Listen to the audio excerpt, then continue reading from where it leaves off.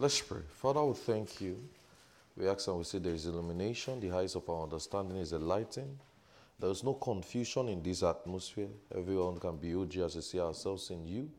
Your name alone is glorified, even as we are edified, in the name of Jesus. Amen. 2 Timothy 3, 16. 2 Timothy 3, 16.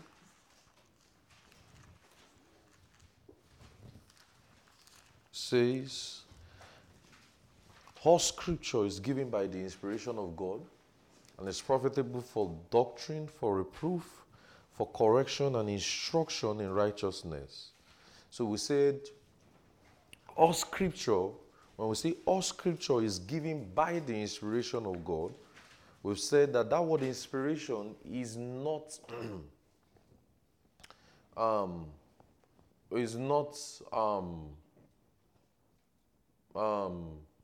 God's dictation. It is inspired. So it's also is given and it's profitable for doctrine. Now that word doctrine, we have to, as we progress in our Bible study, we are going to take a closer look at certain things.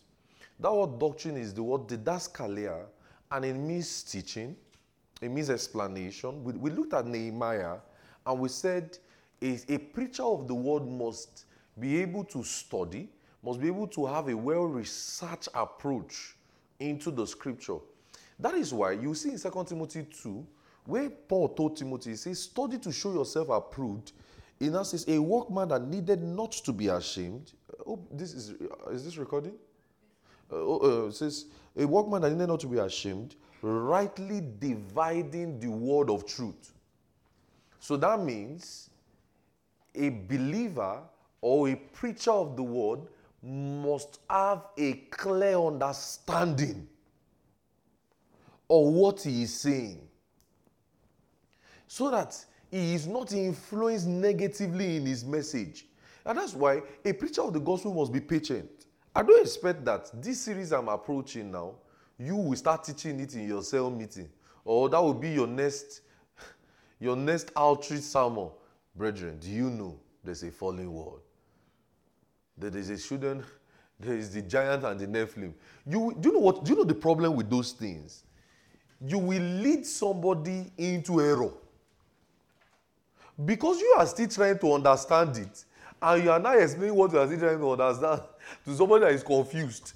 Both of you will both be confused together, and then because the word of God must be properly handled with care. The word of God is not something that you can just dabble into. No. It must be properly handled with care. So when it says when it says all scripture is given and is profitable or philimos, it now says for doctrine. That is, it is advantageous. So that means the document. Now, there's something we're going to look at in Bible hermeneutics. And it's a big question. Bro God will remember, Bro God and anywhere will remember when we discuss that question. That doesn't mean that this document is the word of God. Or what is really the word of God? No, we have to ask ourselves those questions. Since we said, now look at the journey. We said it is not God's dictation. Abi? We said this scripture is not God's dictation. It's just men inspired by the Holy Ghost to put things down. Now, the biggest question will now be, is this the word of God, or what makes the content of this thing the word of God? We're going to approach that in Bible hermeneutics. What makes the content of this book the word of God? Because if you look at how we have studied so far, we said there are cultures of men in the scriptures. Just like the wedding culture, we can't approach it. The Near Eastern culture is also written in scripture. It's written in their approach to things. The Near Eastern culture, you will find some of their cultures involved in the writing. You can't take it away. It's just like our culture. You won't find Thanksgiving culture in the scripture, but you will find their own Passover, Feast of the Unleavened. They still celebrate it till today. So those cultures are still there. Now, let me tell you what God did. God walked. Now, look at me. Don't write. Just look at me. God accommodated that culture and walked with it. So it's like saying, let me explain it to you.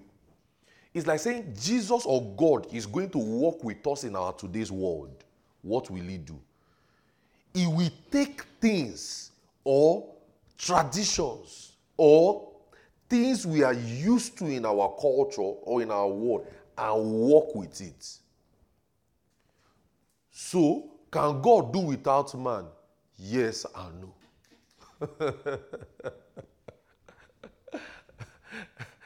Can God do without man? Yes and no. So, what did he do? They had a feast. So, it's just like Pentecost, 50 days after the unleavened bread. It was just a normal celebration. But he walked with that culture to do his own work. That was now the day the Holy Ghost now came. A new, and the meaning of that thing is just they will start afresh, new beginning. This is a fresh start. I still have a lot to share. That feast of Pentecost means a feast of new beginnings. It means they will start afresh. So what God do? He accommodated and said, okay, this is that day where the feast of new beginning, the Holy Ghost will come upon them afresh, will start again. So he will walk. So what was God doing? He was walking. Now see, I will explain to you. Before we get into our story, let me explain some cultural context to you. Look at Abraham, Moses, Jacob, Isaac, all of them, they were traditional men, Near Eastern men. They had a Near Eastern culture. They had their own kind of food. They had their kind of culture. They had their way of behavior. What did God do?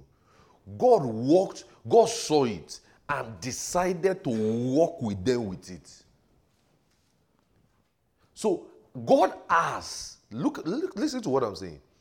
God has always accommodated men. He has always accommodated men's world or man's world. That's why somebody will say, okay, how did they hear the gospel in this and that? He has accommodated their culture. Today, he is still doing it. Yes. He is still working with you. That's why today, some people say, holy water does not work for them. Go and meet the people that holy water is working for. Only that we can't see it as a practice in scripture. But some people, holy water, if he is working, he is accommodating it. He's just wanting to do his work. The more you study the scripture, is the more you will love God. That, what a God is this? Accommodating the nuances of men, accommodating the traditions, the works, the life. God will work with men. That same Noah who built the ark, who did everything. Do you know that Noah became a drunkard? Oh, you didn't know? Noah became a drunkard later and slept with his own daughters. Have you forgotten? Oh. Abomination. Now that because there's always cause and effect. That race, he slept with his own daughter, that the children they now gave birth to. The Moabite. Now, guess what now happened? That was what now happened with Ruth. Moabite was now involved in Ruth. Some of you have not read Bible now. You are looking at me like I'm talking in tongues. See why you should be reading Bible. Don't worry.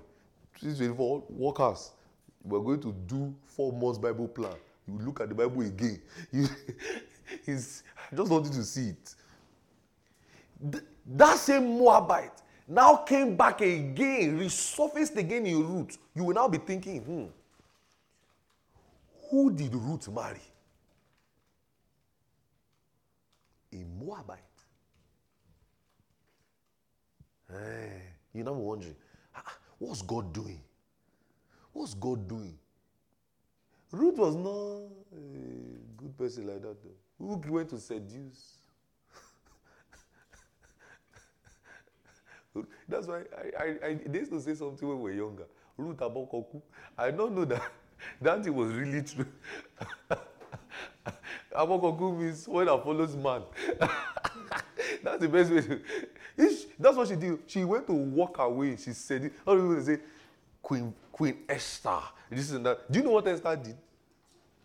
Do you know what Esther did that helped her gain favor? He went to sleep with the king. Are you getting what I'm saying? So you have to read the scripture as one. Now look at something before we get into proper study. When we say the scripture, let me tell you, what's the scripture? When we say even this Bible. Now I want Sister Litra. when we say this Bible, what are we talking about? The Old Testament. Scripture, Old Testament. What were they doing with the New? Don't forget, the New Testament were just documents, writings, and questions that churches had, or they were just. So that means the document in front of everybody in the early church. The document in front of Paul. The document in front of Jesus' disciple. The document in front of the church of Corinth. Okay, let me show you something. Go to John. 1 John. Go to 1 John. Go to 1 John. Verse 1 John 3.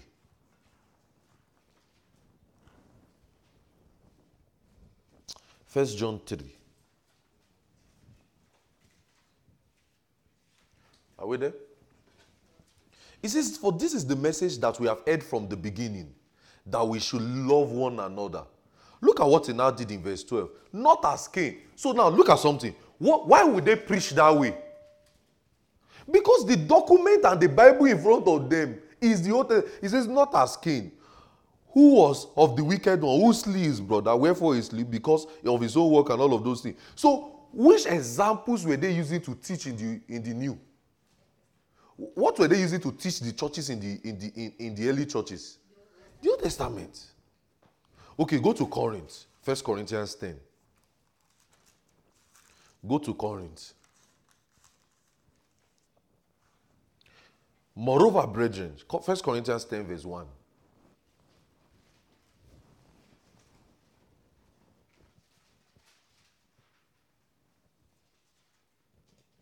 Moreover, brethren, I would not that ye should be ignorant, how that all our fathers were under the cloud, and all passed through the sea, and all baptized unto Moses. You see, they are bringing those narratives again.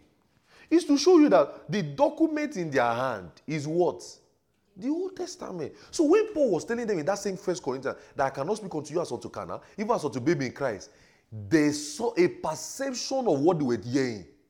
They will be remembering, when Moses was preaching, he could not talk to them about certain things. 1 Corinthians 3.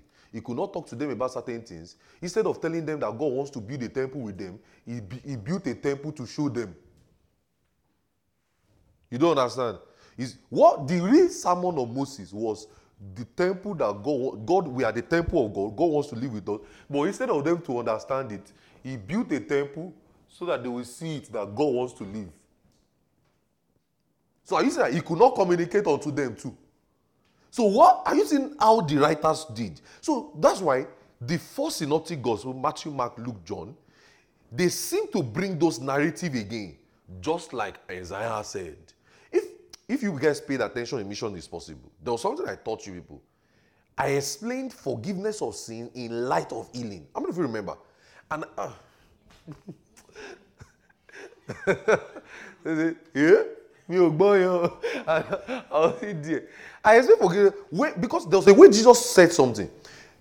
If you can remember clearly, there's a way Jesus said, instead of saying you are healed, he says your sins are forgiven. I now had to explain it. I said, What was Jesus saying? Go and pick it up again and hear it. Don't say, hey, the entire 8-hour sermon. Why did you think it was recorded? Why do you think it was recorded? So you can hear it again. Are you getting what I'm saying? Go and pick it again. I explain something. There's a way he explain it. He will say, your sins are for. He say, go, you are made whole. I thought if it is just to be healed, you won't be using that kind of statement. Are you getting what I'm saying? So that means that they had the narrative. You know, and we're now doing, if you remember that series very well, exploring, I think, what's the title? Exploring the 4 Gospels, miracle signs, and exploring we looked at miracle signs and explaining was it really the 4 Gospels we really did? I don't think we did it. We tried our best with the 4 Gospels. Indeed, he said, Pastor, I was expecting how you would talk about all the miracles in the book of John. They play. In years to come, I'll do that. Now, see. And I explained, when it says, by his stripes you are healed, I explained 1 Peter, and I explained Isaiah. I've never picked that message. All I was just hearing is, a man God uses, a man God uses. Some of you were even sleeping that day. Some of you, your note, if they ever ask you to bring your notes now, your note is like tongues. You have to pay attention. One thing you will learn in this church, you will learn Bible. You have to learn how you will love God. Your worship of God will be cool because you have to have a clear understanding of the word.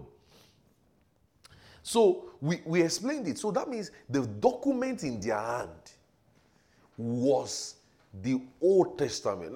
And I told you, okay, go to the front of your Bible. Go to that page where they put this. Go to that page where they put this. What did you see? The Old Testament. Is it Moses that wrote that? Abi, is it Abraham? Abi, is it Paul? That means it's somebody like you that put it there. Hope you know that Jesus will not have called it Old Testament. Because that's the only thing they had. Jesus will not have called it Old Testament. They called it Old Testament for so that we can understand it. Well, it's not understanding, but understanding a problem. Are you getting what I'm saying? They now went to go to that one in the New Testament. They now put it's like a middle wall of partition, a bridge. Everybody has that bridge. My own has one fresh page. How many of you all have fresh page? How many of you they just continue on that one? They don't care about you. Let me see. How many of you they don't even care about you? They don't care about you. Your own Bible. You they try. They don't care about you. They put fresh page. They care about you. You fresh page. Me too, fresh page. So you see that he went through editorial material. Are you seeing it? So you see that this thing is edition. Some people do not go through fresh page. Some people they just continue. The New Testament next.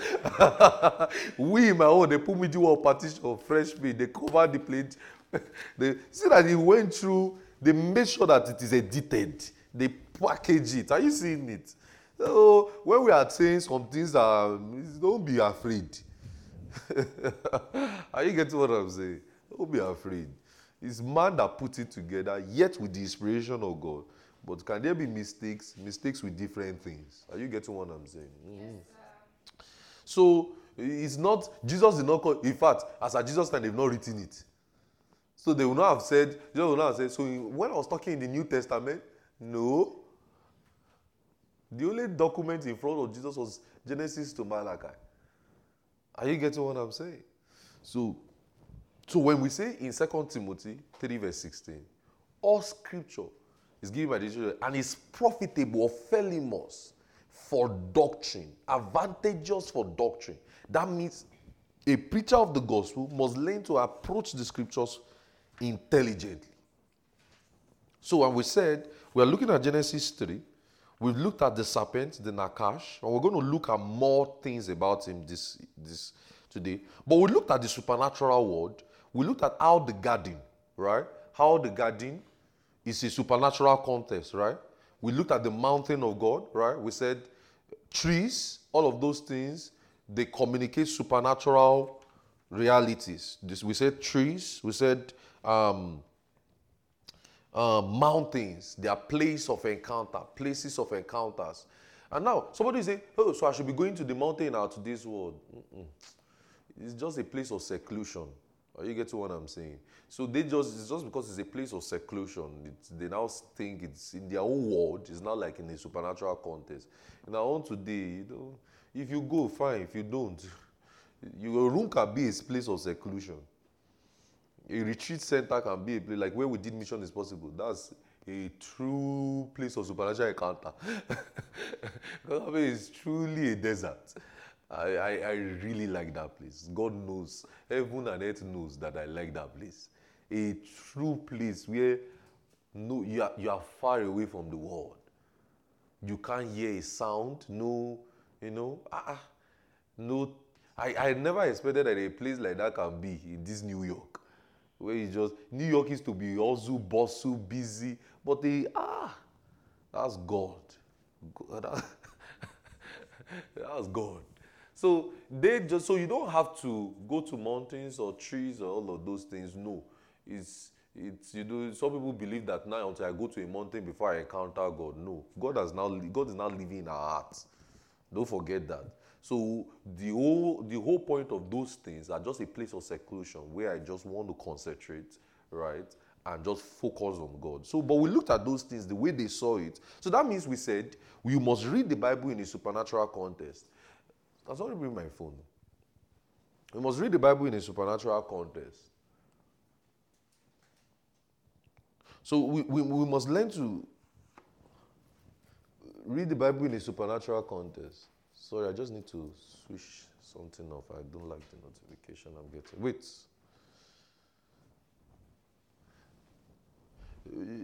So you must learn to switch. You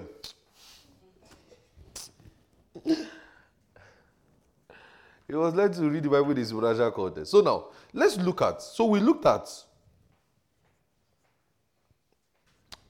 to Genesis 3 again.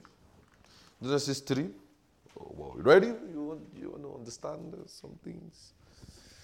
So it says, now the serpent was more subtle than any beast of the field, which the Lord God has made. And God said, ye shall not eat of every tree of the garden. And the woman said unto the serpent, we may eat of the fruit of the tree of the garden, but of the fruit of the tree which is in the midst of the garden, God hath said, ye shall not eat it, neither shall ye touch it, lest ye die. And the serpent said unto the woman, ye shall not surely die, for God doth know that in the day ye eat thereof, then your eyes shall be opened, and ye shall be as God, knowing good and evil. So there was one emphasis there, and that's the emphasis on the eat. I explained this eat in Let There Be Light. I don't know if you remember. I don't know if you remember the Hebrew word. Huh? Pasko, fail me. Akar, A-K-L. That's the Hebrew word, and it implies to eat, to consume, or to dine. You see that word, it was used in Genesis 2:16, where it says, and the Lord commanded the man, saying, of every tree of the garden thou mayest freely eat. So Adam obviously was physically alive, and for him to have eaten the tree of life, it will mean and live would not be logical, because he ate the tree of the knowledge of good and evil, and he did not die physically and he lived about 930 years. So that's to tell you that it is not literal. Are you seeing it?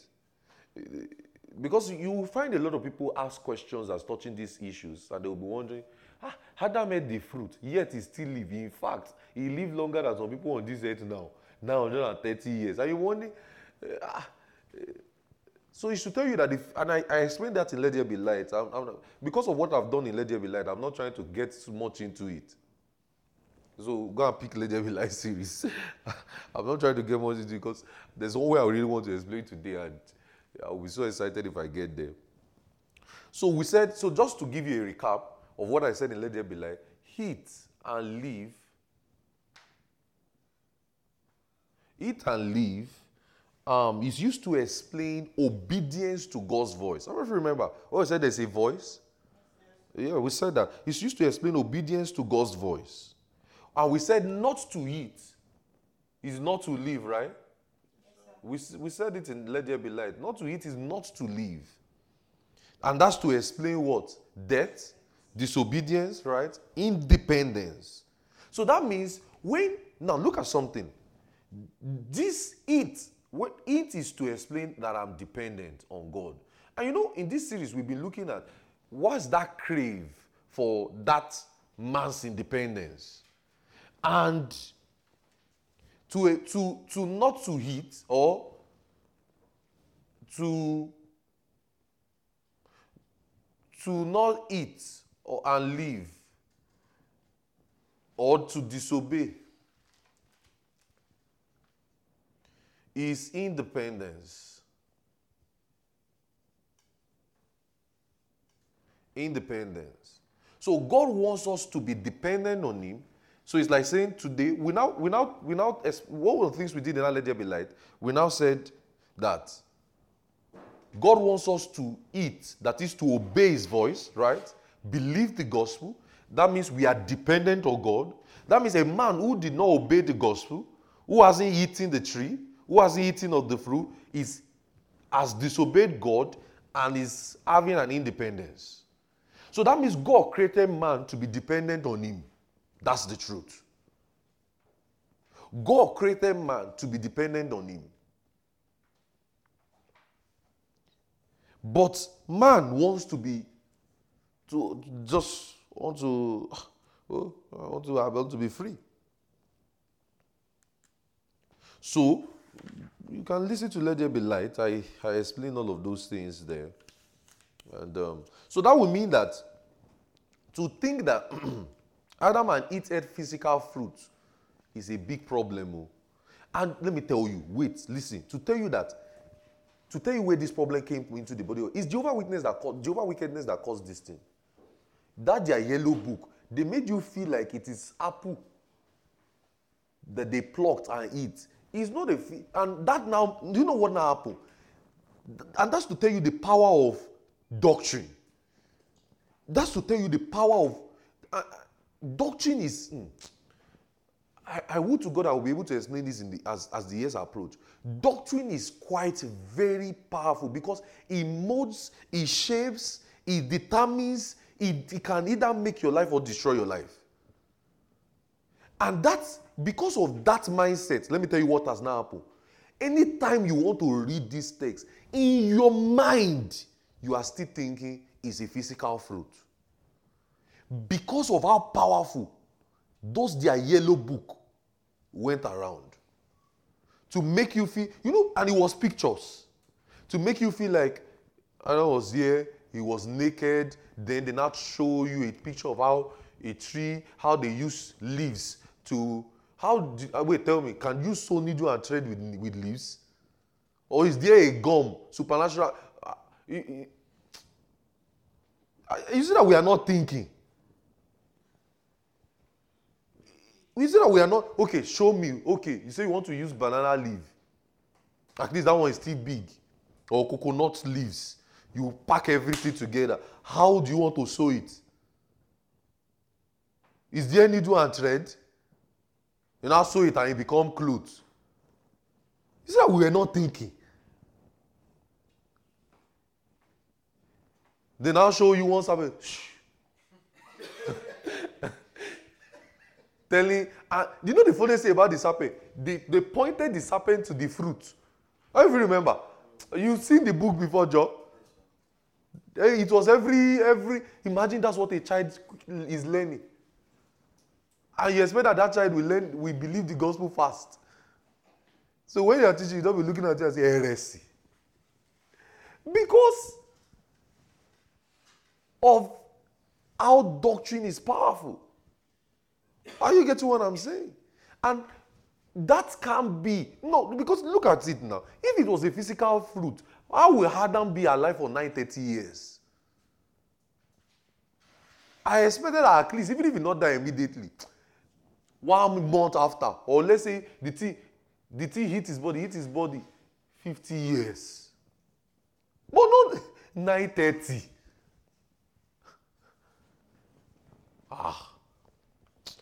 I'm trying not to explain that eat and everything. Go and pick Let There Be Light. You understand that I tried my best.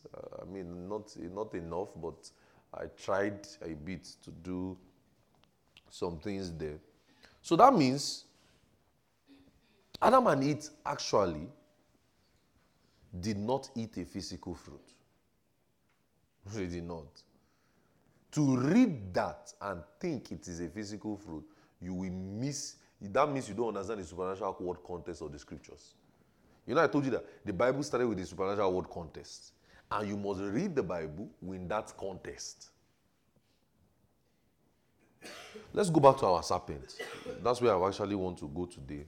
Probably if I can talk about him a lot today, I will be done. Maybe if we can see gods. Where it doesn't say, maybe we can look at that gods. Because it says in that Genesis 3, you shall be like gods, knowing good and evil.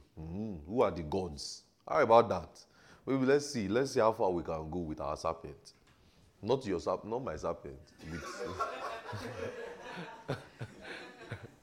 Not my serpent. Maybe your own serpent. Now we said serpent is from the Hebrew word nakash. Nakash.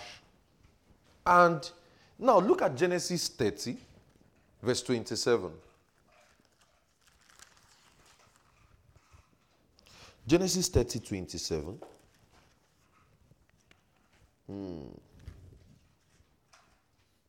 He says, I beg you, I want you to follow me. Open your Bibles, promptly follow. We're about to study. Genesis 30, 27. He says, and Laban said unto him, I pray thee, if I have found favor in thy eyes, tarry. For I learned by experience that God has blessed me for thy sake. That word learned by experience is actually the word nakash. That word nakash, Laban was explaining or narrating the experience with the Lord, a supernatural experience. So, we can say nakash is a supernatural experience, right? Learned by experience. Look at Genesis 44, verse 5. Now, somebody will wonder, why is the usage of word different? Now, let me explain something to you. In our today's world, we have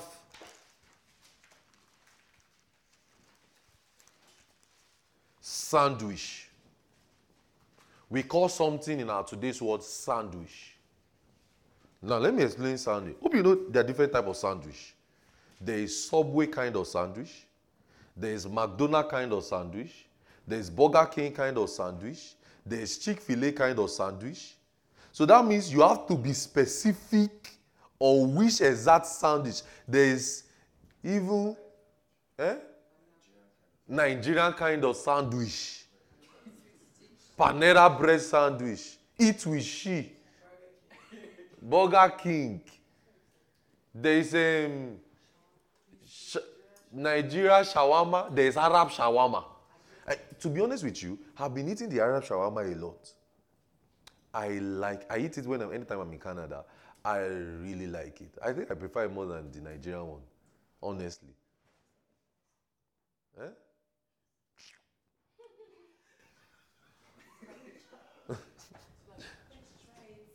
They sell around all this Mediterranean grill. You can buy it now. All these Mediterranean grills, they can try. But you have to know what you want to, what you are putting inside. I've learned by experience too. Over practice, I know what I want to buy inside it because they're different. It's you that will choose your order. or what you want inside. So if you like, go and put things you can't eat inside. You will learn by experience. Nakash. So that is exactly what I'm saying. So you see that you have learned by experience which sandwich fits in for you. So, but you now have to be specific. So you're wondering, why does Nakash have variation of meaning? It's because in their own world, there's a different way they spoke about certain things. Are you getting what I'm saying? So it's just like today now, you have to be able to say, you say someone buy me a sandwich. If I say, just go and buy me a sandwich, you are going to be confused. Pastor, which is that sandwich? McDonald's, Chick-fil-A, Panera Bread. In fact, even in Panera Bread, sandwiches, there's different. There is Chipotle avocado bread, smokehouse barbecue chicken, Napa almond. Favor was once a Panera Bread associate. He paid me that I did not know how to eat the Panera Bread then. I'm just learning how to eat. Anytime I'm buying, I'm pained. Because then, at least, I'll just go and free discount. The only time I'll start drinking things. So I'll go and pick her up, I'll just be drinking things. She'll be telling me, try it. I say, foolish me. I missed. Oh boy. So now, there's different. Are you getting what I'm saying? So now, when we have to explain Nakash, now we are showing you the variation of different meanings. That's what I want to do. Of how different people. Now, we have seen Nakash now as a supernatural experience. So say, I think I prefer this Nakash. This time. Are you getting what I'm saying? Now, let's see another one. Genesis 44, verse 5. So, I see that Bible study is a very careful study. Genesis 44, verse 5. That's why I say, follow me. Is not this in which my Lord drinketh, and whereby indeed he divineth? Ye have done evil in so doing. That word divineth, that's the word Nakash.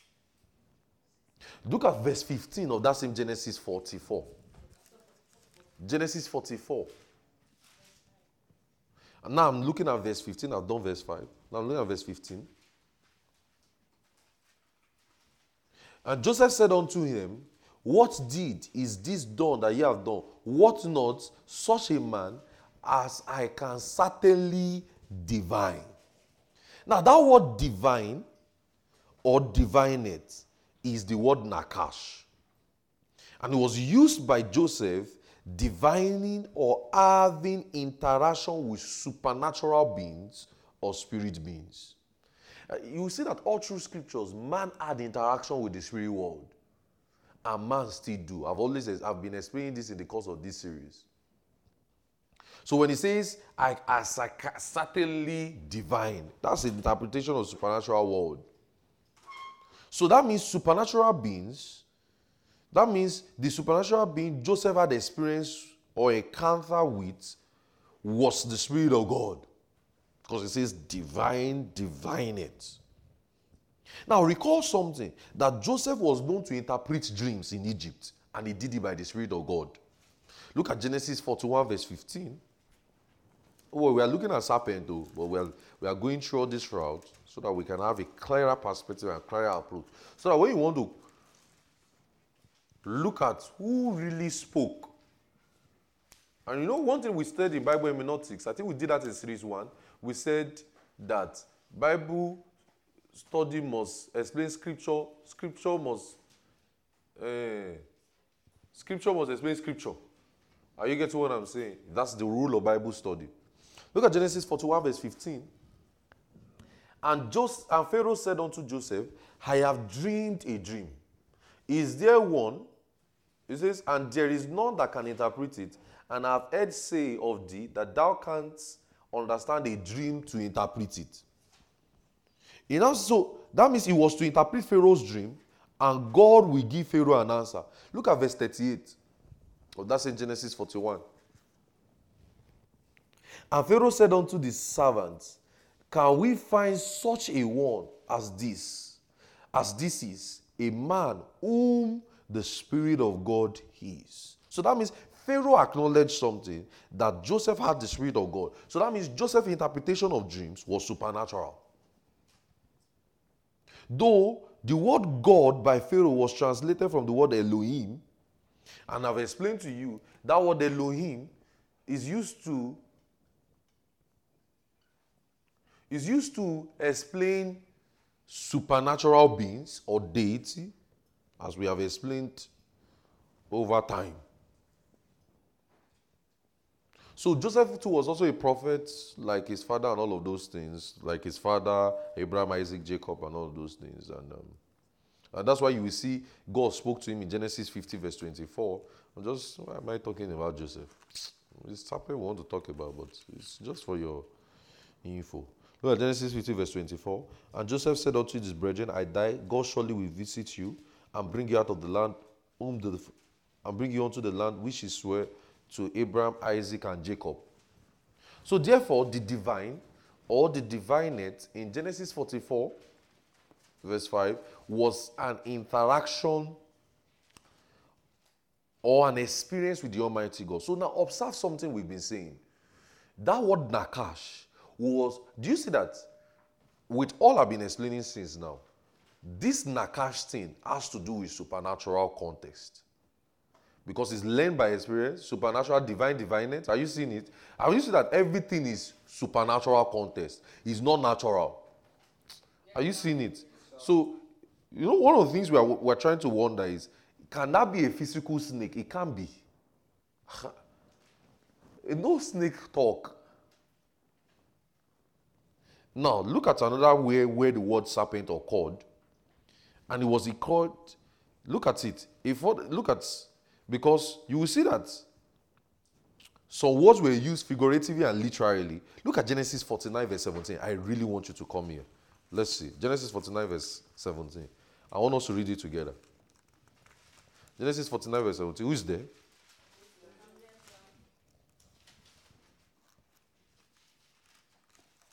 Genesis 49 verse 17. Let's read it together. 1, 2, go. Okay, wait. It says, Dan shall be a what? Can a human be a serpent? I use that as figurative. And it was describing a spiritual characteristics. It says, Dan shall be a serpent, and an adder in the path that biteth the horse of his heel, so that the adder shall fall backward. That's figurative. So because you will see that 31 times it's the word serpent or snake appeared literally and figuratively 31 times. I won't go through all the 31 times, don't worry. So I'll say, hey. Look at Exodus 4 verse 3. Let's see Moses' rod that turned to serpent. Let's observe that one. Exodus 4 verse 3.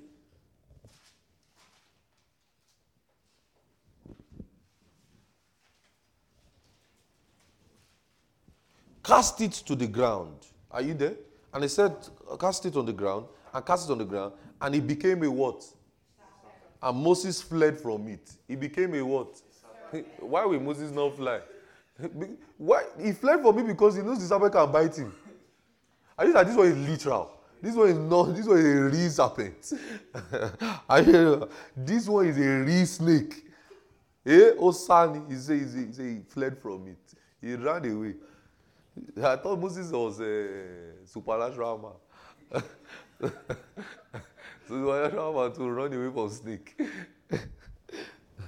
So he ran. So that means the Nakash was also used to explain even literal snake, literally. Are you seeing it? Look at how we are looking at. Guys, are you looking at how we are looking at the study of Bible? We looked at that Dan, Genesis 49, and we says, Dan shall be a serpent. That's not literal. Because no human being can turn back to serpent. Except there's something that used to happen in Yoruba days. So Yoruba would say, Uti Gokwa, you touch me, you turn to yam. I remember those things. I think they still do it. They say, if you pick money from the floor, you turn to yam. or you freeze, or you turn to goat. They do not go and kill you and eat you. I remember when I was in high school, that story was so trending so much that I think somebody knows somebody that turned to goat. That's the thing, that we live in a supernatural world. Someone say, is it possible? They play.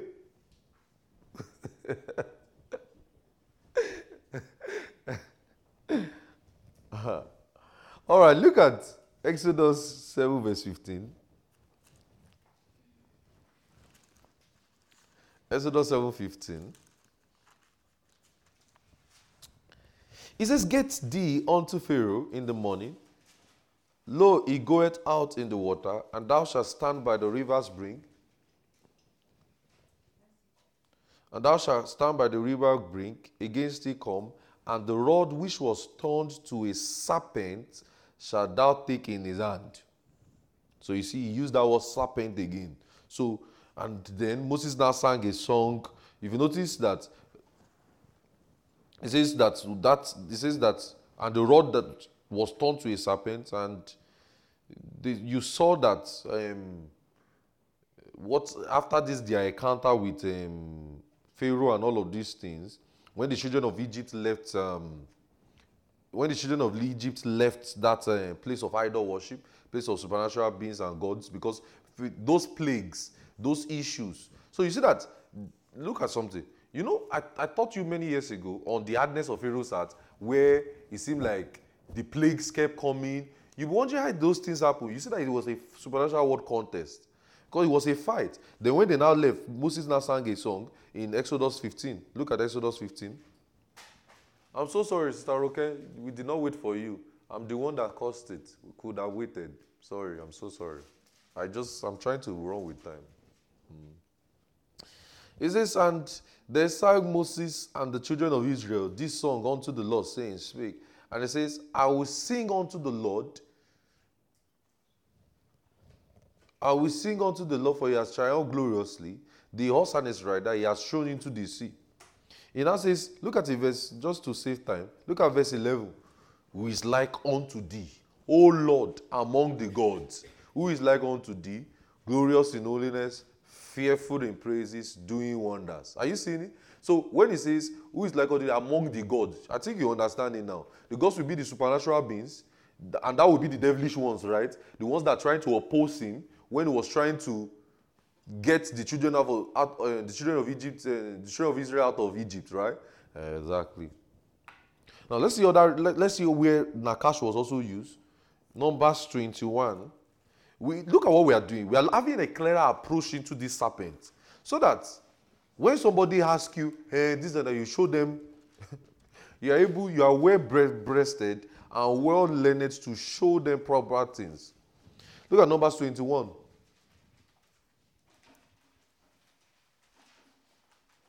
And the Lord sent fiery serpents. The Lord sent fiery serpents among the people, and they beat the people. You wonder, which Lord now? And they beat the people, and much people of Israel died. Therefore, the people came to Moses and said, we have sinned, and we have spoken against the Lord, against thee, and pray away that the Lord will take away the serpent from us. And Moses prayed for the people, and the Lord said unto Moses, make thee a fiery serpent, and set it upon the pole, and it shall come to pass that everyone that is beaten, when he look upon it, he shall live. And Moses made a serpent on the brass, and put it upon the pole. And it came to pass that if a serpent had beaten any man, when he looked at the serpent of brass, he lived. Then you'll be wondering, now, do you know what was employed here? Was both a literal snake and an image of a serpent made with brass. Are you seeing it? It says they made something with brass, so you look at it and you live. And do you notice that that's healing? A snake was biting them. And Moses now did something. Moses now put all of you that snake has beaten, look at it, you live. Instead of you to die. You know that's healing. That's healing now. And healing on anyone that was beaten of the serpent. But you might be wondering, serpent beat them, and now he used another serpent, a brazen serpent again. And you notice that same thing was employed in John 3, when he says, for God so loved the world that he gave so and this child shall be the Son of Man, that if you look at the serpent, this and that. They be wondering, oh, okay. It says the Lord sent a flaying serpent. Now, that should not be taken as Yahweh's action or God's action. Because it's an idiom to understand that. It's just an idiom that the writers has used to understand certain things. And it's to make us see that God allowed and not what he caused. It's just like cause and effect. We've explained that in the course of this series. So when you say God sent a serpent, it's not God sending it literally. It's like saying the effect of what you have done has brought serpents. Are you getting what I'm saying? That's just the way it is. It's just like saying, it's just like when I say God punish you now. I know God can't punish you. That's why I say it. Sometimes when I'm abusing, I say God punish you. All that is about God is God do good. Are you getting what I'm saying? It's just like some people say, let me not say any of that thing. Before I start hearing curses in your mouth now, you're not going to say, some people that you have been wishing to curse. You say, all day. You not say, God, God cannot make it all day. They play. Just joking. I'll just do it. Because some people can do so therefore. Like Sister Litra. God do so therefore. It's Deuteronomy 8. Let's see something. We are getting into the interesting part now gradually. So we are looking at the serpent, right? We are looking at how it has been used. So, ever since now, have you seen any serpent that spoke? All this. Have you seen any serpent that spoke? Okay. Deuteronomy 8, verse 14. Then thy heart was lifted, and thou forget the Lord thy God, which brought thee forth out of the land of Egypt from the house of bondage, who led thee through the great terrible wilderness, wherein were fiery serpents and scorpions, and drought, where there was no water, who brought forth water out of the rock of flames. Says fiery serpents. So God led them through the wilderness, and that means there was fiery serpents in the wilderness. And today, till today, there's still snakes in the bush. You know, I don't know if you remember, those of you that we did prayer work recently, I don't know if you noticed that when we get to certain places, I will not walk fast. There's wildlife in New York. I have experience. You will don't be losing. I just look at you and say, let something appear. You will know. There's wildlife. There's wildlife. It's Indiana, there's no wildlife. There's no snake, there's nothing. Yeah, there's serious wildlife. In Rochester, in New York, there's wildlife. This one is learned by experience. Actually, they told the Yade to tell me when I was in the bush, when I was praying in Mission is Possible, that this is what they told you. They see he has been walking all about. They tell him that there's a bear, that bears appear to people. When I heard that, I said, Well, as I was going, I heard a sound. It's like, as of a rushing mighty wind. Walai, I pick race. Because the attribute of a bear is he comes behind. You don't know how he's coming. I had to, because with all the movies I've watched, everything started playing back to me like, bears come behind. Hey, so that means I won't know. They will have watched you, target you, and see that you are not looking. That's why they will now eat you. Hey! I heard a sound in the bush. Hey! My tongues and my leg increased. Yeah.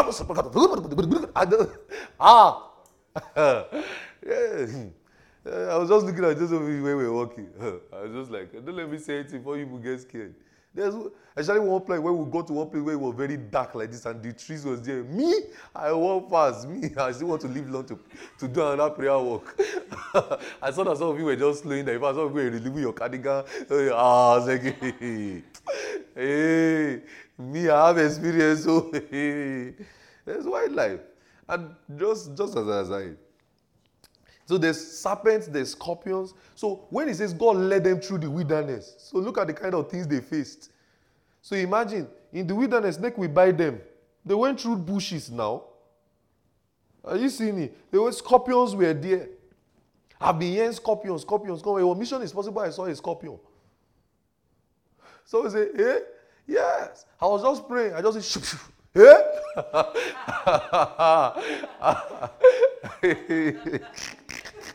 I just saw something moving. Shoo, shoo. Eh? Nah. That was the first time I said, hey, so this is what they call scorpion. Yeah. This looks like something I want to scorpion you too. So when it says they led them to the, so imagine the kind of things they did. So now look at something. Now when they say serpent spoke to somebody, do you know that they already have a bad mind towards that kind of animal already?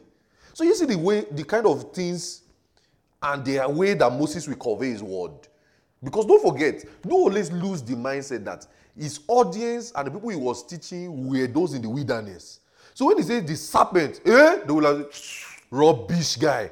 They will understand it. Are you getting what I'm saying? What's one animal in our today's world that is very common that we don't like? You say what? Dog. I'm not saying that to Joe. Yeah? Doodles. They say doodles are the best. Deer. Do you know see the show? Yeah? I mean that is common. No, that we see around but you don't like. This was a rat. Raccoons.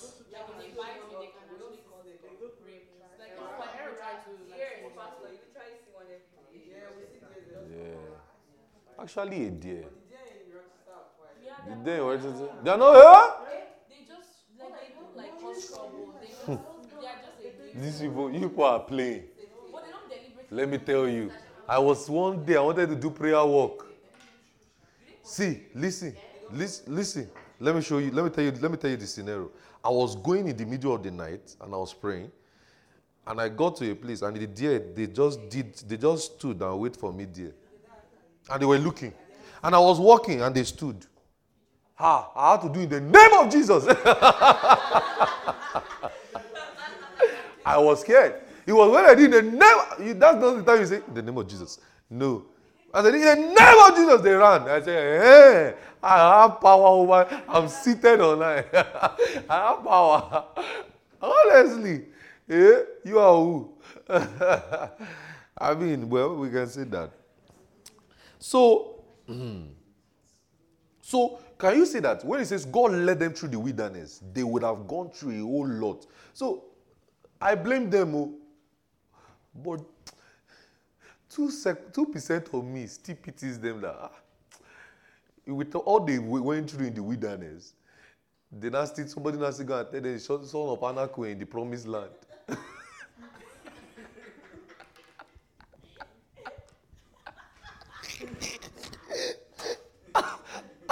You don't understand? With all they went through in the winter, you are just going on your own. You will not be killing slaves quick.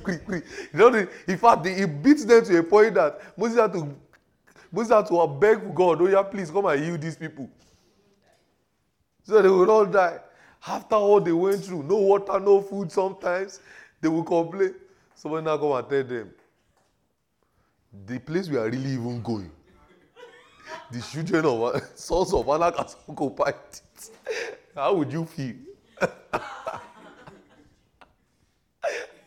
I blame them, but the more I study this scripture, 2%, and I look at the story intently, 2% of me is pitying there like, if it is our today's world,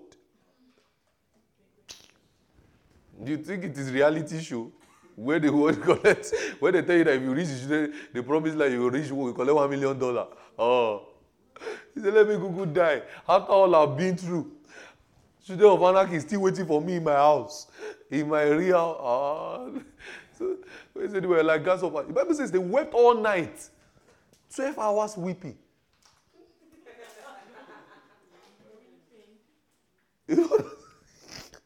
They wept all night, crying that. I'm sure the pain will be like, why is life have to be this? You know, this thing still happens to Christians today. Why does life have to be this difficult? God, why? God, I just left this point for fry pan to fire. God, I've not even finished sorting this issue. Another one, they even now say another one is waiting for me in the promised land. God, but you told me that land is my own, flowing with milk and honey. What is the children of Anak doing there? And trust some brethren. So brethren know how to put fire in the water. They say, you can't make it. Don't worry. Just see. You know those type of brethren that they start we can never survive. What are you trying to do? They will have the conversation with you. Will tell you, what are you trying to do? Pack your load. Let's die. Let's just die. What is it in the death? Let's die. That's what they did. Honestly, I blame them. Don't forget, 2% of me somewhere, I used to pity them. It's not easy. Are you getting it? So look at what they went through. Fairy darts, serpents, different, because they were in the bush. Wilderness is a wilderness. So that's why Moses will use things that he will communicate, things they could see to communicate. So why do you think so someone will say, why did he have to write 3? That's what they know now. What is in the wilderness? Are you seeing it? What is in the wilderness that they can relate to? It's just like in our today's world now. What you can relate to is Apple, Samsung, Tesla. Are you getting what I'm saying? You know, there will be some children that will still born now that will not meet automatic cars and manual cars. In fact, some people did not meet manual cars. They don't even know that there was a time where you have to change the gear. Are you getting what I'm saying? Now there will be some children, some of you now, as you give birth to your children now, hold out, they will know it's electric car. You charge your car. Imagine. I want to go and charge my car. You say, Mommy, I want to go and charge my car. That's all your children will be saying. They will be charging car like they are charging phone. In our own world, we were you kill, you carry keg. You don't understand. You got 1,000 naira petrol. You collect your spots before they collect it for you. You take your place and you enter the Christ. You stand. On that road, those days, everybody around 6 p.m., everybody is carrying their keg back from petrol station. Where we meet people is petrol station. In fact, I used to go and ask my mother, please, which we buy for you today? Say, let's just, my mother will now be doing it like she was doing me a favor, like she don't leave the lights too. Okay, it's a lie. Everybody will meet ourselves in the police station. Everybody will now be, it's like a whole village, community village. All of us are coming back with our cake. Now your children will be saying, I want to go charge my car. Yes. So now when we want to teach things now, they will not, our example on, I just bought gas in my car will not relate. Interestingly, sometimes when I'm in Nigeria and I say, let's buy gas, they will say, do you know what cooking gas? Gas in their whole world is cooking gas. They call it petrol. So me, I will say, let's buy gas. They say, we have gas in the kitchen, though. I say, no. Thank God for Daniel. Only Daniel understands me. He's in America before. They say, let's buy gas, just because me, I still want to use the car later. So when they drop the car, I'll carry the car. But I say, I don't want to go to gas station alone. So I will say gas station. Say, we already have gas in the kitchen. We don't even carry the cylinder along. Which one is it? I know that communication is a problem. You see, they say we did not even carry the cylinder along. This and that. I was saying, no, we have to buy gas in the car. Somebody sat me down one day, gas in the car. How? I said, no. I now thought, and I forgot it. I said, petrol. He said, is it petrol you're calling gas? Call it our name, Joe. I said, in my own world, if I say petrol, they don't understand. Imagine I can't tell a typical American say petrol. Say, what's that? Petrol? Or I say kerosene. Some don't even know what kerosene is. Kerosene is what we used to cook. Say, Lobamira kerosene is 16 hours. You put it inside lantern, you put thread, light the matches. But we can't relate with that now. So you see, someone say, why do Moses have to write things? That's why, you see, the foundation. You have to understand that the Bible wasn't dictated.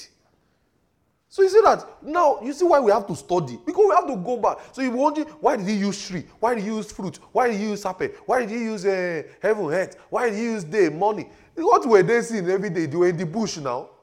What were they seeing? In the evening when the money was the next day.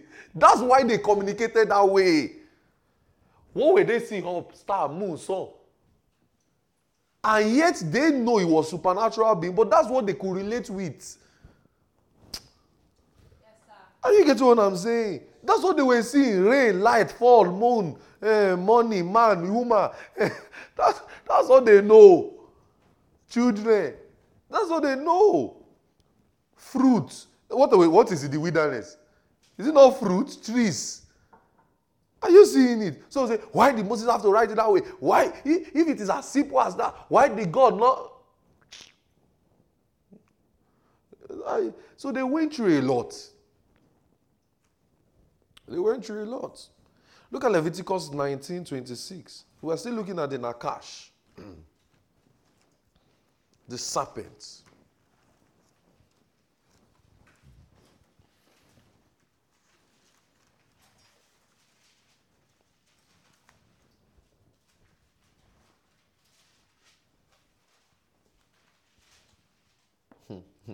I just looked at verse 28 of that scripture. It says, "Ye shall not make any cutting in your flesh for the dead, nor print any mark upon you." Tattoo. We will explain this next year. It says, "For I am your Lord. For I am the Lord." We'll explain this. Anyway, verse 26. "Ye shall not eat anything with blood, neither shall ye use enchantment." That word enchantment, it's translated the way to consult spirits or gods. That's the word. You shall not use enchantment or sad times. That is, you should not consult spirits or gods. You should not consult spirit or gods. That's the word enchantment. Look at Numbers 23. Numbers 23, verse 23. I'm sure you have heard this scripture before, but you probably don't know the text. So I will help you out with the text. Numbers 23, verse 23. "Surely there is no enchantment." I'm sure you know it, right? So I look. It's only Abraham that I believe we know it, because they might be saying it every Sunday in the way it was coming from before. There's no. But some of you, I just remember that even children's church going, no go. Some of you were in Kilekeu. Godwin, did you once practice Muslim? You can recite. You once went to mosques. I was just going for the Eid and all those celebrations. Oh, you were just eating their meat, salah meat. This guy. So he didn't believe in it, but he believed in the meat. I like that one. Me too. I prefer their own meat. The salah meat is sweet. It's like they used to put something on it.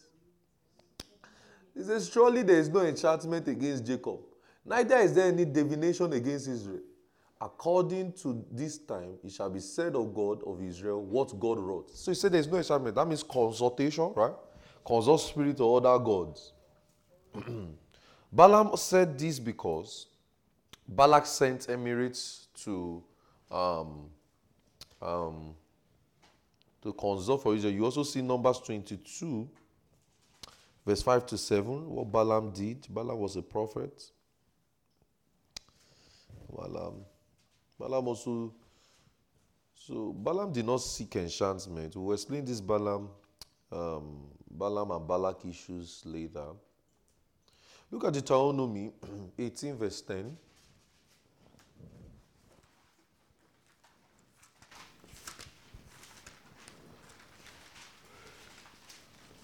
Deuteronomy 18, verse 10. Are we learning something? So are you saying why Moses wrote the way he wrote? So you don't blame him. If he knew that there was Apple, iPhone, or there was AI, you know, very soon now your children will be, instead of your children to solve maths and show working now, they will just go and give AI. Or is already happening? Just imagine. That's what you've been doing. Wow. She's still charging. Please come and give me. Please come and give me a bag. I need to sort my project out. Some of you are thinking I wanted to please speak against it. Me, I'm looking for who will give me password. The only thing is the one that I even paid money for, they not give me my answer. He paid me, eh? There's one project I was struggling with 2 weeks ago. I paid money, $5. My answer did not come. He paid me. I had to use my head. Thank God that I didn't use my head. That's how I passed it. Maybe they will have even failed myself. Maybe it was God working behind the scenes so that they will not give me my. Okay. I mean, that's the world we live in. Your children now will not have to go through show me you're working. I remember that was one of the things that encouraged me from doing maths years ago. Show the work. I prefer to just do and just. You just know, you know, it's like you can see the math equation because of what you have studied in class. You can use, the answer is 2. But that show working.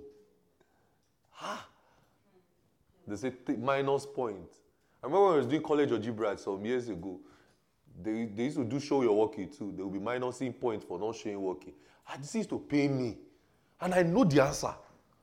So I'll just do something. So the teacher will miss it, and get me all my steps. He will miss. But the answer, he will mark it.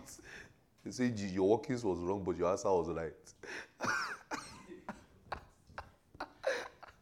I thought I could slide the man. Oh boy. Look at Numbers Deuteronomy 18:10. It says, there shall not be found among any of you that maketh his son or his daughter to pass through the fire, or that use divinations, or observer of times, or an enchantment, or a wish, or a shaman, or a consulter with familiar spirit, or a wizard, Osho, or a necromancer. Necromancer. This is all these things are abomination. So the word Nakash implies divination, enchantment, and it deals with an interaction of man with supernatural beings. Or gods. That is, a man having a supernatural experience. So thus far, look at what we studied about Nakash.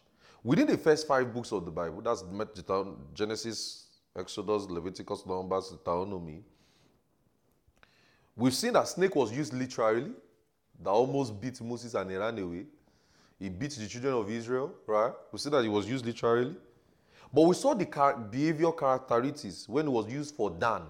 It says, Dan shall become a serpent. Characteristics, behavior. We saw the case of Pharaoh, where it says the presence of gods. We saw the presence of healing, where brazen serpents became a case of healing, where they use serpent also for healing. Are you saying that serpent is now something to be studied in scripture? Are you seeing it? So it's not just, you cannot just say, it's the devil that spoke. We are, look at something. Look at what I'm doing with you people. I'm showing you a careful study. We looked at Dan. We saw behavioral characteristics from Dan. We say thou shalt be a serpent, right? That speaks of behavioral attitude. We saw how Moses put his snake, his serpent, and he turned to snake, and he swallowed up all other serpents, and that's supernatural, right? Before Pharaoh. We saw how serpent, Moses made a brazen serpent, and serpent also was healing. So, which one is now the one that happened in Genesis 3? That should be the question. Because we have seen the good side of serpent, as at least for healing. We've seen the bad side. We've seen the, as it were, supernatural learned by experience. But you see that all this usage, a lot of it dealt with supernatural world and the supernatural experiences. Now the question, because before you ascertain and say, he is the devil, you have to be calm. You really have to be calm. And now, I'm not disputing that he's not the devil. But before you just reach that walking, I always tell you that Bible study is like mathematics. You have to show your walking. You have to take it gently. You don't just go. Let's see how other authors use Nakash. Go to 2 Kings 18:4. Because before you go and say it's the devil, we have just seen how serpent, especially the one that serpent was used for healing. So that means serpent has been serpent has done something good in scripture. Brazen serpent. Okay, look at 2 Kings 18:4. So you see that we really have to study this serpent thing. 2 Kings 18:4.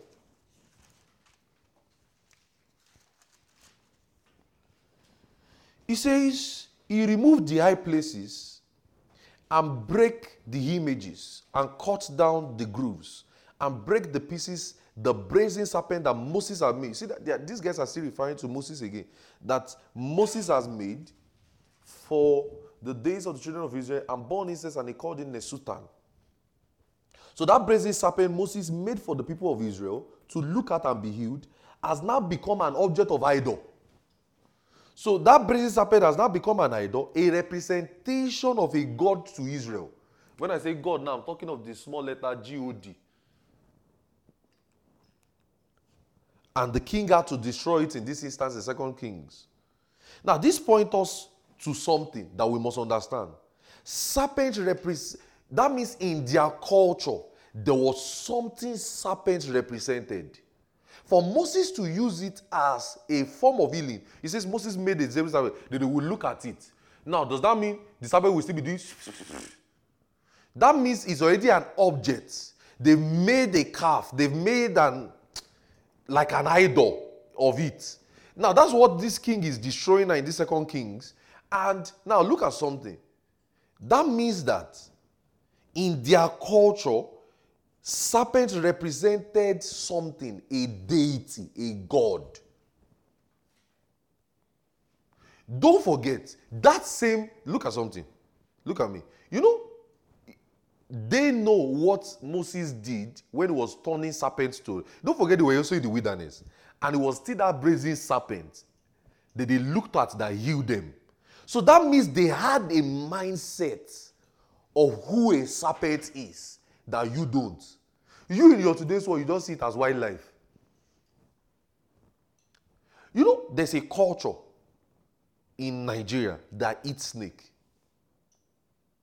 When I was in elementary school, they killed a serpent, they killed a snake, and my teachers fried it, roasted it, garnished it, and ate it. I can't forget that. I was in primary 4.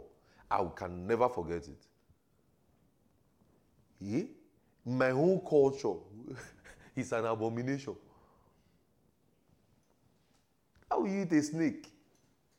So, some are even. So I literally, interestingly, there's this guy, food critic. He does food critique on Instagram. I know him because Turaya, my friend, knows him. So I watched some of his videos, and he was talking about how some people eat snakes. Now, in our world now, it's not being eaten. It's now used as wildlife. It's now used as something you go and see in the zoo. It's used as something that can kill you or sting you. But in their own world, there's a way they saw it. And they saw it as a deity, a supernatural being. That means it's something they could even have watched. Some people could have worshipped it. Are you following me? So, are you seeing how we are studying Bible now? Look at what I'm doing with you. I'm showing you the cultural narrative, how they saw things in their world. You know, this your world now, your children. They are going to be using ChatGPT to do homework. You can't blame them. Oh. You'll be saying, go and study your books. They'll just look at you and say, I'm going to just ask AI to give me the answer. Maybe there will be a device that they will create. What's the answer of number 2? The answer is 2. You will say, hey, my own child does not read again. Your children will be charging their cars. Yes. You don't know what your children will be doing now. Maybe they will be using water car or flying cars. Because the world will keep advancing. Are you seeing it? So that means if I'm to write a Bible tomorrow now, what would I do? Let me tell you. Let me tell you what I would do. I will have an intelligent study. Not that I'm going to write one, but if I'm to explain or put the Bible in a proper perspective, or let's say I want to interpret the Bible in today's world, let's say, maybe something we'll do in years to come, I will look at the experiences, the culture of that world, and I will look at how it fits into today's culture and apply it. So let's say like this tree now, this thing, instead of saying tree, instead of saying fruit, I will look at our today's world and see what is a representation of something that I can use to communicate to my audience that when they eat something, eating something simply means to live, to believe the gospel. I will look at that and I won't think, what do I do? In our world, we can now say you sign a contract. Yes. You do a docu-sign. That means you believe. You know, some people can sign a contract and sign their life away and they don't know. Without checking the terms and conditions. The terms and conditions can now be, as you said, as God really said. You know, that's terms and conditions.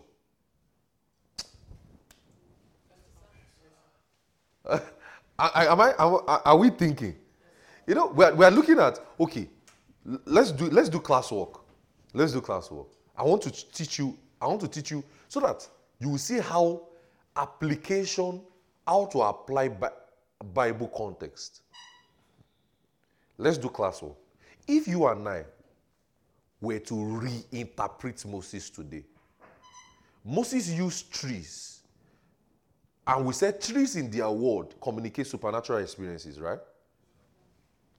The garden was to communicate supernatural experience. We said that fruit, the eating there, akar, it means to believe the gospel, right? And if you don't eat it, it's you die and all of those things, and you don't believe the gospel, like we explained in Let There Be Light. If we were to communicate it to our world today, 2023 world, how would we explain it? Classwork.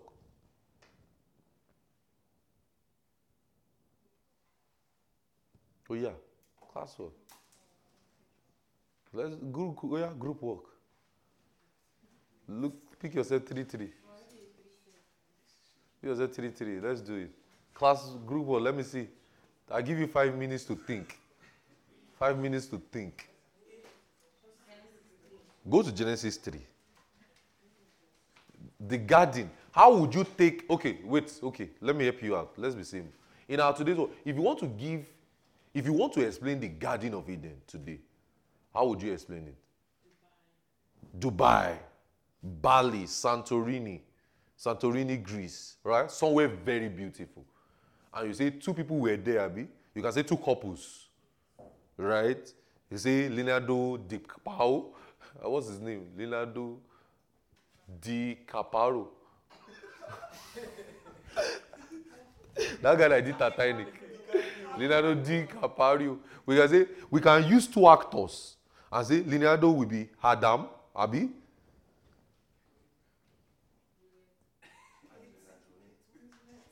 We can say Miss Pepe Ego, AY. We be Eve.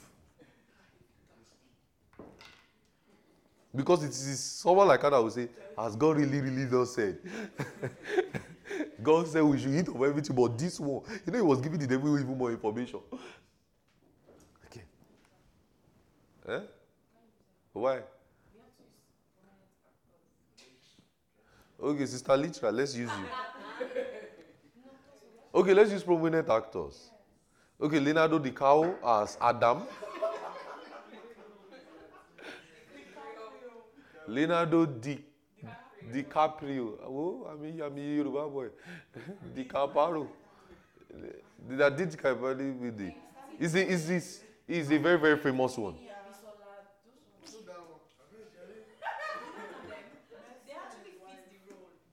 So let's use that one. Let's use.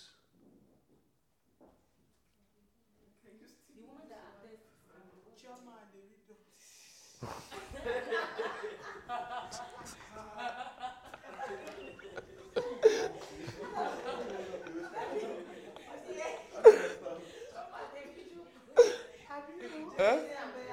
Yes, let's use Jay-Z and Beyonce. Yeah, let's use Jay-Z and Beyonce.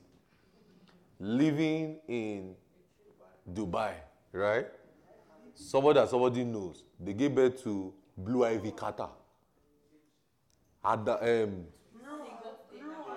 Kane. Blue Ivy Carter will be Abe. Those boys, she will not die. I'm not. Will be Abe, the good one, where everybody the world loves. And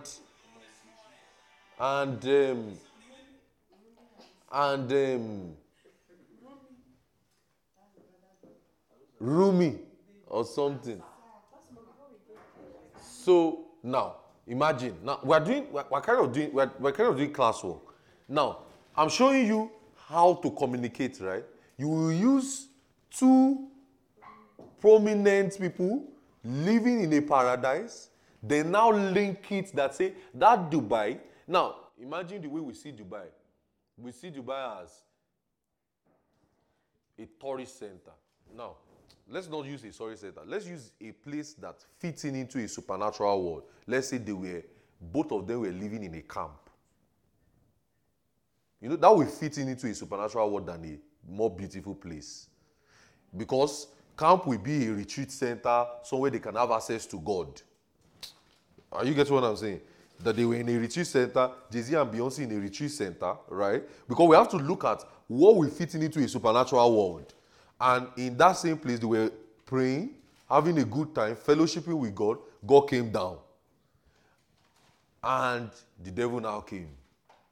Now, what will be the fruit?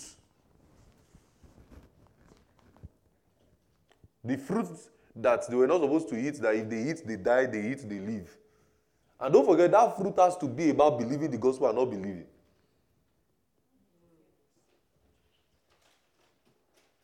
You're saying something? The contract to make them famous. To own the whole world. You're overstretching it. Illuminati.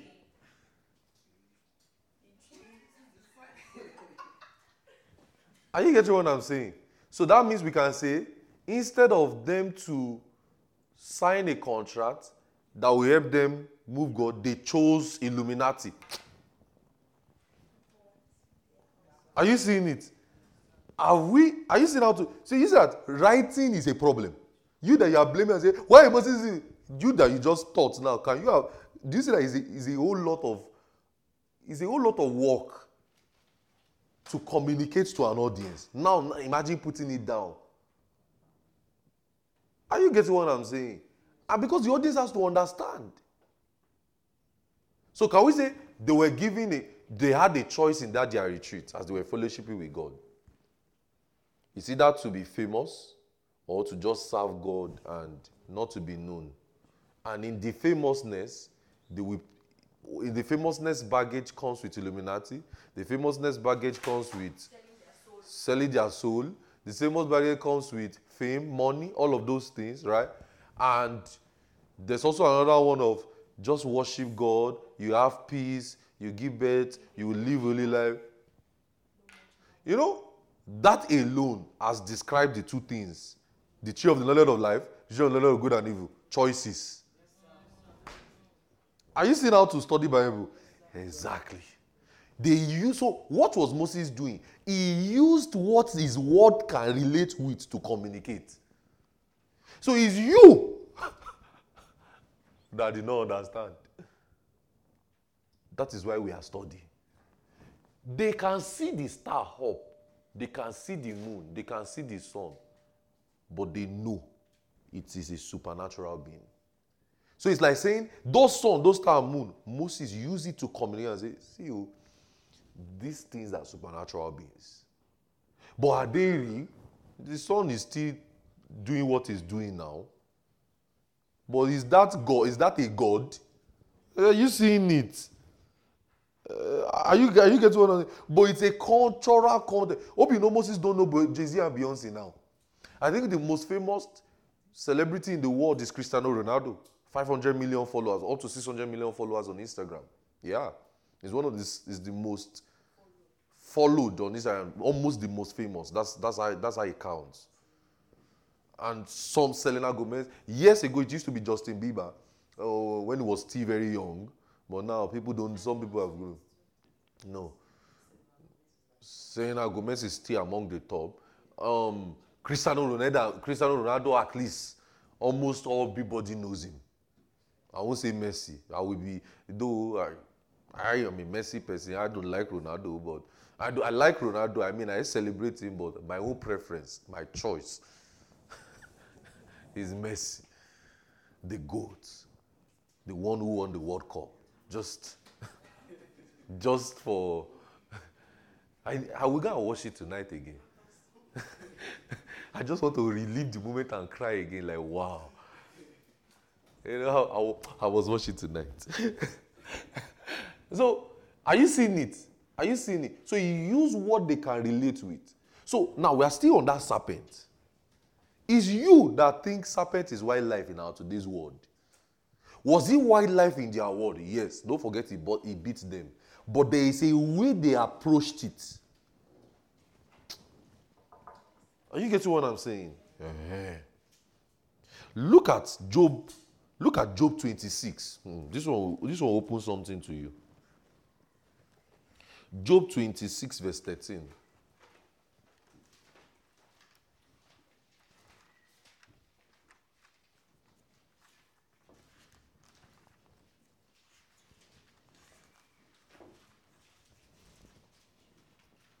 By his spirit, he had garnished the heavens. We said heavens, Shamayim, supernatural world, right? Job 26:13. Job 26. By his spirit, he has garnished the heavens. His hand had formed what? You are not paying attention. The crooked serpent, or the crooked serpent. That should get you thinking. Don't forget, they use heavens there, supernatural world, Shamayim, right? And that word heavens implies it's the supernatural and unseen world.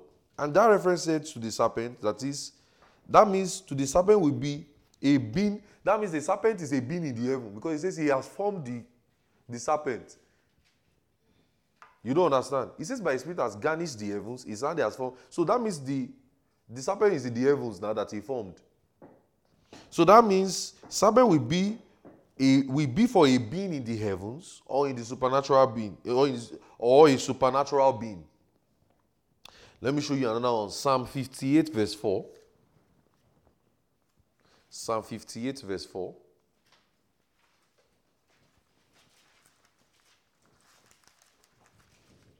If we can just do the serpents today, it will be good. Maybe tomorrow we'll continue on the gods. Psalm 58 verse 4. Their poison is like a poison of a what? Of a serpent. They are like death as the adder which stoppeth the air. Look at, and this the what happened here now is descriptive of man's action. Look at Psalm 140 verse 3.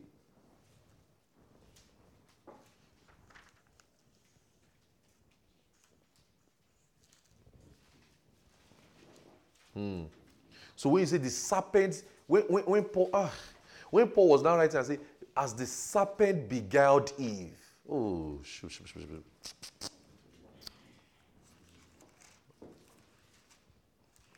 you won't be thinking it's literal. You know what? Why we have to study this thing? Because of that yellow book. What I'm doing with your mind now is I'm trying to break whatever barrier to think that a serpent talk. That is what I'm doing. I'm trying to break that bondage, that stronghold of religion that has stayed so long in your mind to think serpent is to talk. Look at Psalm 140 verse 3.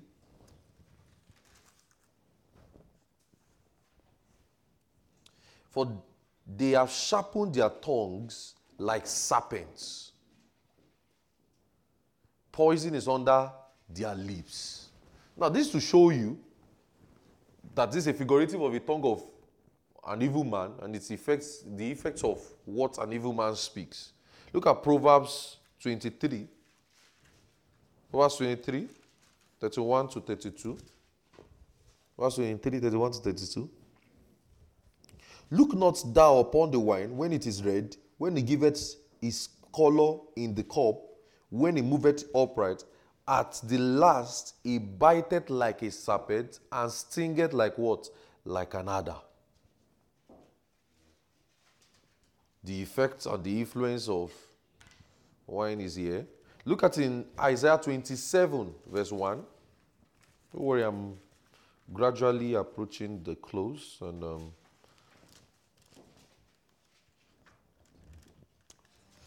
Isaiah 27 verse 1. I'm almost finishing for today. So tomorrow we'll look at gods, then we'll bring all we have been studying about the serpents in clear perspective. Does that make sense?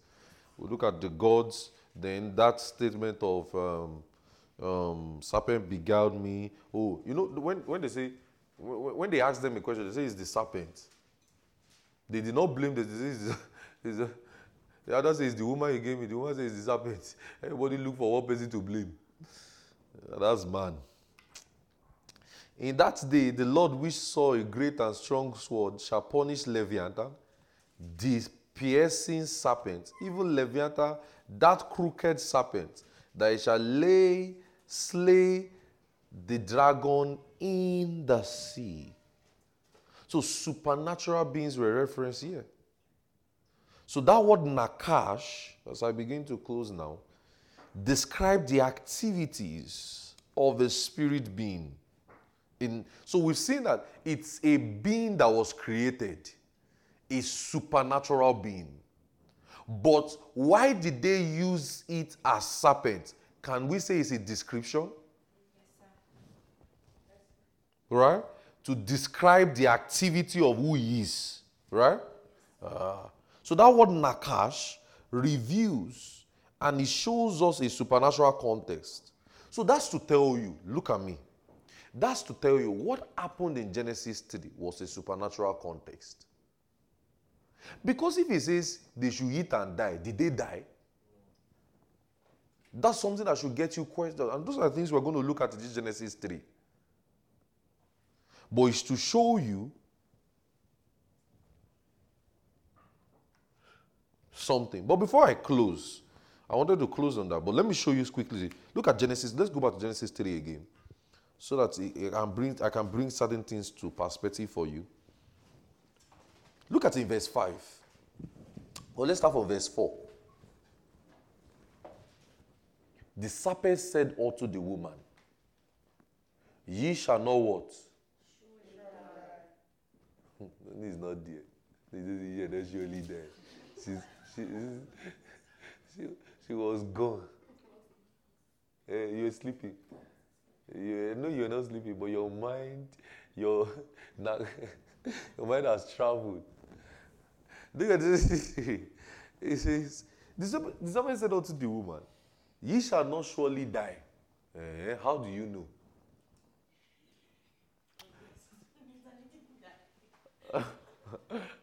You don't understand. How did he know? Then look at what it now said in verse 4.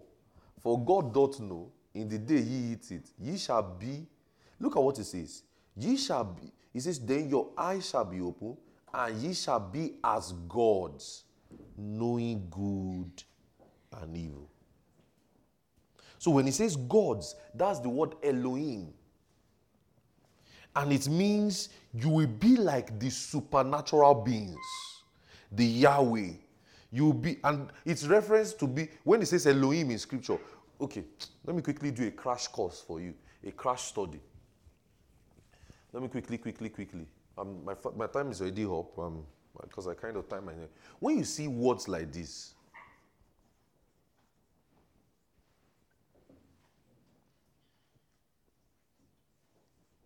God, Lord.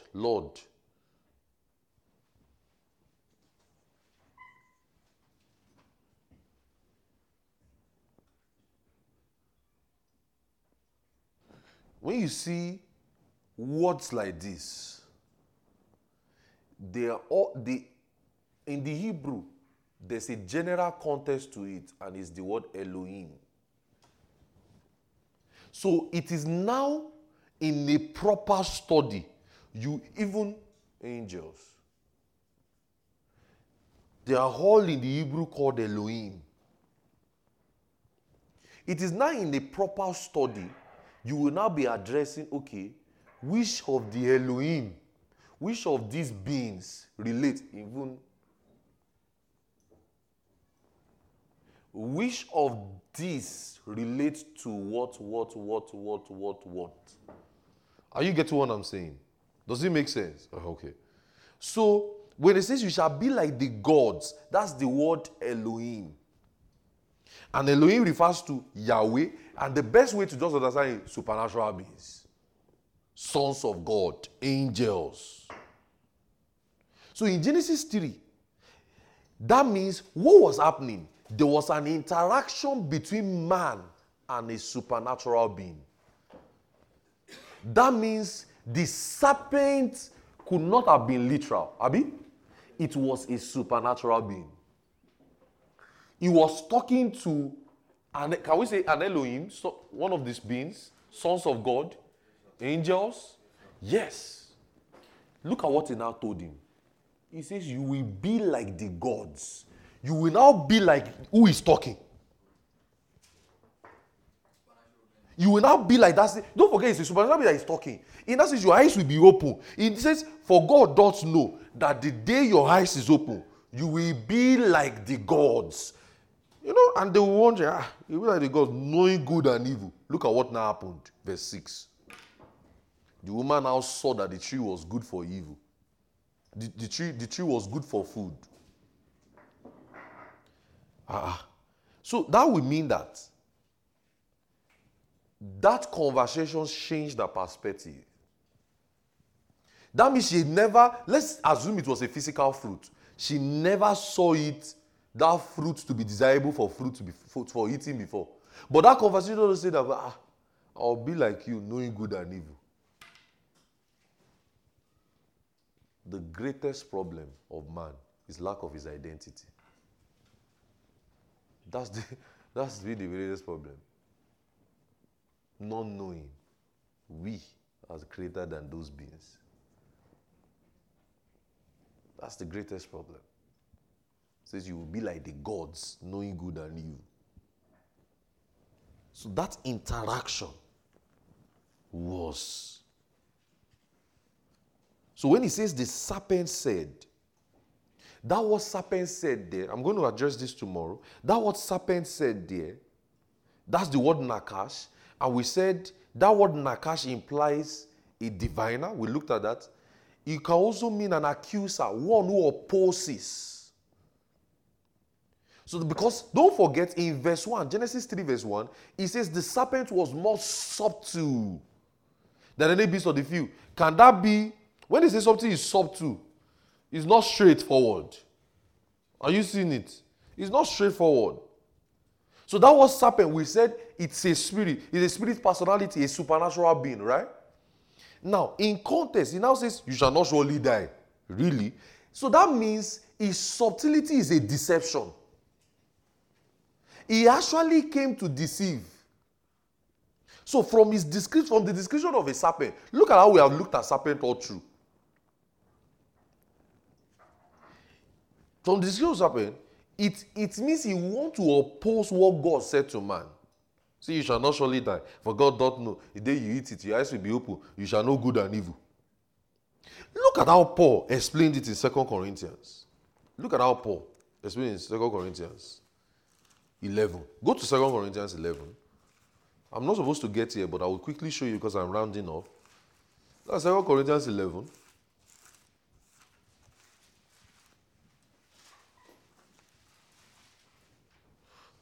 Second Corinthians 11.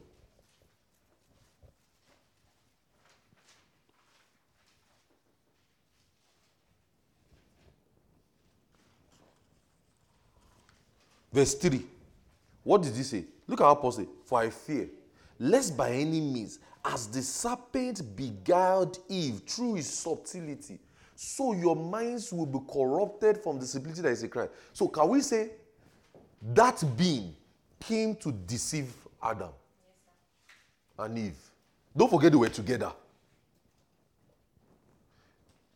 Can we say that being came to deceive? Came with a deception, came to oppose God's plan, came to oppose God's word. Yes, sir.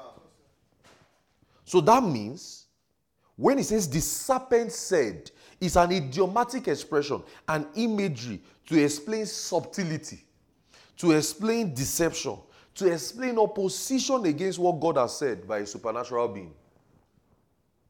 That was why, look at something. They did not say, look at something. That was why the writer did not say, and an angel came to talk to Adam. They now use that description, a serpent, to show you he came to deceive. Are you following what I'm saying? He came for deceit. So now, let me end this way. Man's interaction with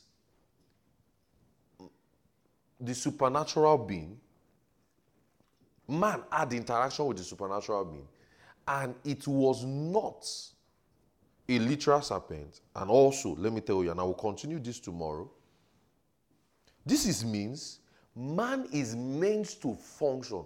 If we are to understand who man really is, man is meant to function in both the natural and the supernatural world, and also sin is supernatural. Sin is supernatural. Then tomorrow we'll start looking at what God, the description of man, what God told them to do in the garden. What were they doing to dress, to keep, all of those things, and all of those things. I will now be looking at, okay, so this is what happened, this is why they did this.